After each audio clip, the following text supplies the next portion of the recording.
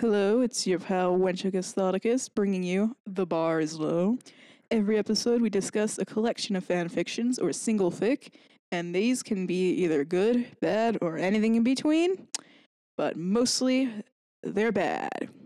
Today we're going to be discussing a series of one-shots that are all grouped as one fic. I thought it was pretty damn entertaining. While the quality does vary, I would overall rate this as good-bad fanfiction. Let's get started. This is another Avatar fanfiction, and it's based around odd pairings. And this is why it's called Forbidden Desires, because they're all very strange relationships that you wouldn't typically imagine. Though the quality does vary, they do tend to be pretty amusing, and the characters scream "oh fuck" a lot during sex. I just thought I'd mention that right now. The point of this is just smut, basically, but between, people you wouldn't really expect to be having sex with each other for the most part. The writing style, it's alright. The author doesn't go into much detail about the sexual acts, even though that is kind of the point of this, which I'm kind of thankful for that. Kind of shortens the ordeal. It's like a low commitment thing. If you don't like a pairing, you can just skip to the next chapter. Let's start with chapter 1. You have to take this chapter by chapter because these are all pretty much independent of each other. The first chapter starts with Azula and Suki. Basically, that girl goes hard in her seduction schemes. What happens is that it's after the war, and, Sokka's been away for a while for some reason. So leaving Suki all alone to watch after this insane person who's sexy. Gee, I wonder how that will go down. Azula goes really hard, tries to seduce her, and she has some killer lines in this fic, so I'm just gonna say one now that she says to her, "I imagine your fingers were a much better boyfriend than him. Hello, I just witnessed a fucking murder." To which Suki responds, "Don't imagine that." And then the response to that is, "Why the hell shouldn't I?" I just imagine her making the Lenny face and thinking, "I'm gonna think about you flicking your bean if I damn well want to." So naturally, she does end up seducing her, because who wouldn't be seduced? I mean, really. We're gonna talk about some body part euphemisms because they're some of my favorites. Just straight out. There's a classic one, orbs. I love orbs. I think they're the height of comedy. Normally they're used to refer to eyes, but here they refer to titties. Also love button, clitoris. So another thing that I think is really funny about the sex scene, another little detail that stands out to me is that she has a gold dildo. Why is it golden? Is this what happens when you're royalty? Is it literally made of gold? Is that even a good material to make a dildo from? So, gold isn't the hardest of metals, but I still imagine that would hurt, and I don't know if that would be very sanitary either. But either way, I kind of like this one. I support Azula seducing people. The next one is darker. It's just called The Dungeon Master, and you can imagine it gets kinky, and it's just straight up rape, pretty much. I don't know why people write about rape, man. It's just not cool. The premise of this, after the failed invasion on the Day of Black Sun, Ozai is trying to get information out of Hakoda, and, eventually he has to resort to the sex dungeon. So I feel like I shouldn't be surprised that he has a sex dungeon, but I'm a little bit, honestly, because, he seems more hellbent on world domination than just sexual domination, but he's got quite the setup going here. There's a table with leather covering. Leather is very kinky, of course. He has whip, he has a gag, and he has a golden toy, which he uses to shove up his ass. Again, with the gold, I guess this is just a royalty thing. No surprise, but he is a sadist. I know normally we talk about sadism. It's in a way that's just general pleasure. It's not normally in a sexual way, but this is definitely in a kinky way. He gets a boner from whipping Hakoda. There's a few lines that are awful, but I'm gonna read them because they're just the kinkiness. "I've decided to use a different way of getting you to scream. Who's screaming here? I'm screaming, and then just, you've been very bad. I'm fucking dying here. If only they said you've been very naughty." So I want to talk about the comment on this chapter, which just says, "This is hot." So, it's literally rape, you piece of shit, okay? There are a few lines that I want to laugh at, but it's still rape. So, can you not? I know you probably want some hot yaoi action between, these two dilfs, but just go reevaluate your life. because I don't think you want people jacking off to it when you get raped. And just take a break from the internet. Think about what you've said. Think about if that's appropriate.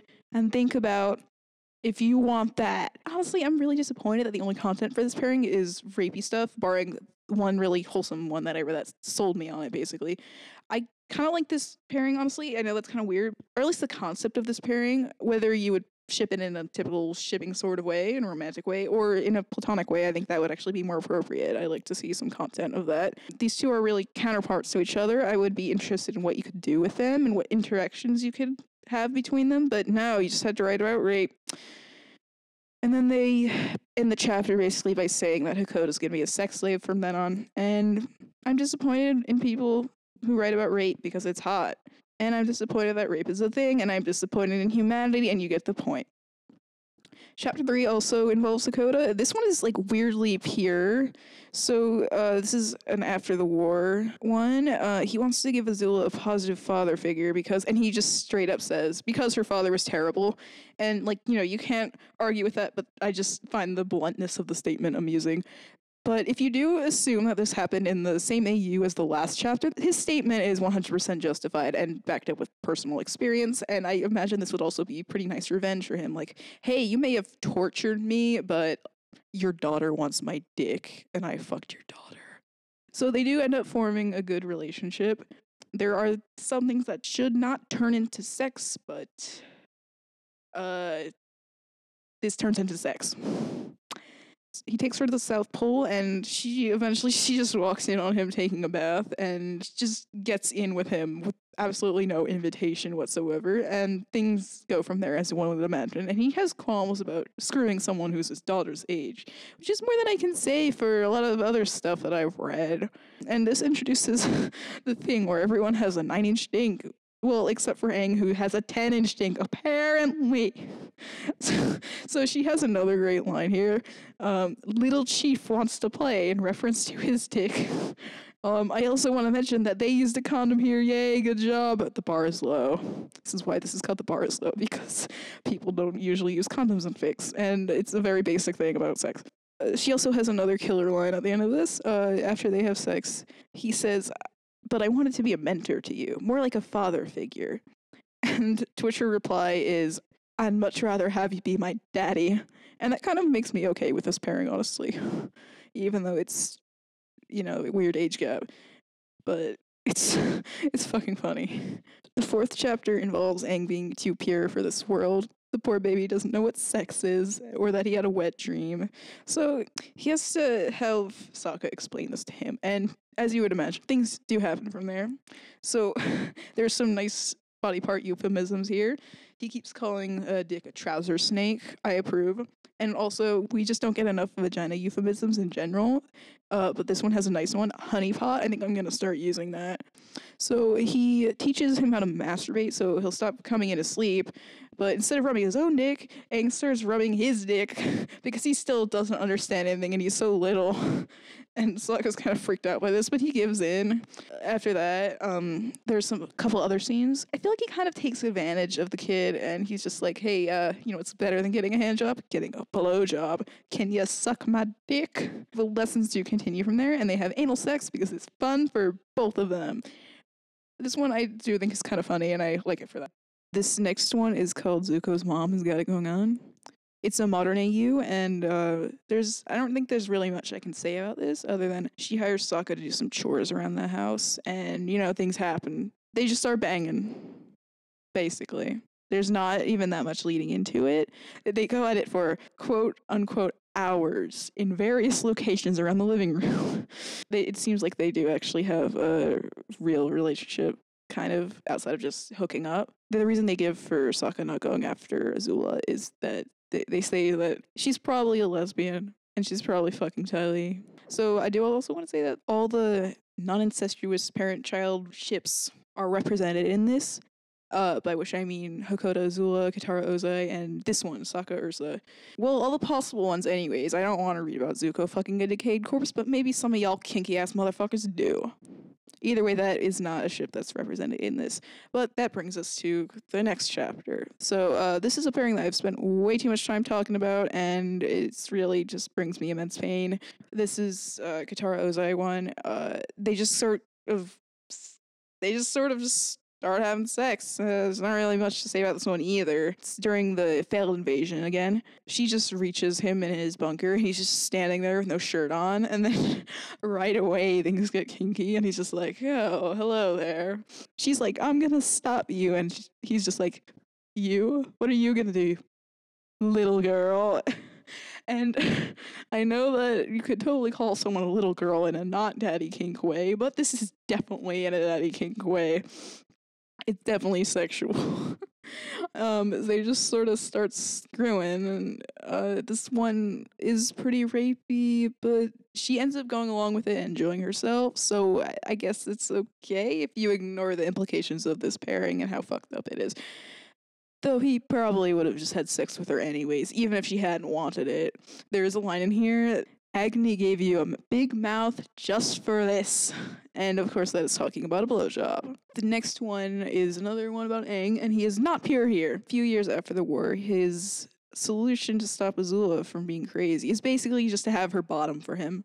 He says that her problems result from her never having been under anyone else's control, but that's not true, because her father, you know? Basically, this just goes, like, he has his little introductory monologue, and then he just says, you will submit to me, and then starts spanking her. She actually enjoys this. I guess she's okay with servicing him, because he took down her previous master, which I just said that she actually has been under someone else's control, and it kind of contradicts itself here. This is also where we get an upgrade from 9 to 10 inches on that dick. Imagine a 10-inch dick for a moment. It's almost a foot long. That's like stops being sexy at a certain point and it starts being freaky. And you're just like, I want to get away from that. I don't think I can handle being fucked by that. So like at a certain point, just tone it down. But yeah, 10 inches, 10-inch dick. This next one is another post-war one. There is like a Zutara premise here, which, I mean, I guess that could be, I could see how that would be a forbidden relationship, but that's not the main point of this. This is an incest one, and I really hate incest ones. I hate them almost as much as I hate rape ones, and oftentimes they're even 2 in 1. You get incestuous rape, but this is not rape, fortunately. Azula is basically like, oh, I see you got a new girlfriend, brother, but what if she knew that I fucked you first? And then they proceed to have hate sex. She's just taunting him the whole time while he, like, just has a go at her, and she's just lying there like, fuck me like a man, not a little boy. And it's just another one of her murderous lines. This chapter also starts off by saying that she's stolen the innocence of countless maidens, and I think I'd rather read about that instead of this incest. Can we have that story? I'll pay you. Okay, I won't pay you, but like I'd rather read about that. That's what I'm saying. There's one more, and I like to call this one "Dad, I'm a Failure." So this one's actually about Ozai and his dad. They don't fuck, just so you know, it's not that messed up. But basically he walks in on his dad screwing to hose, and just to like deliver the news, oh, we failed on our raid on the water tribe or something like that.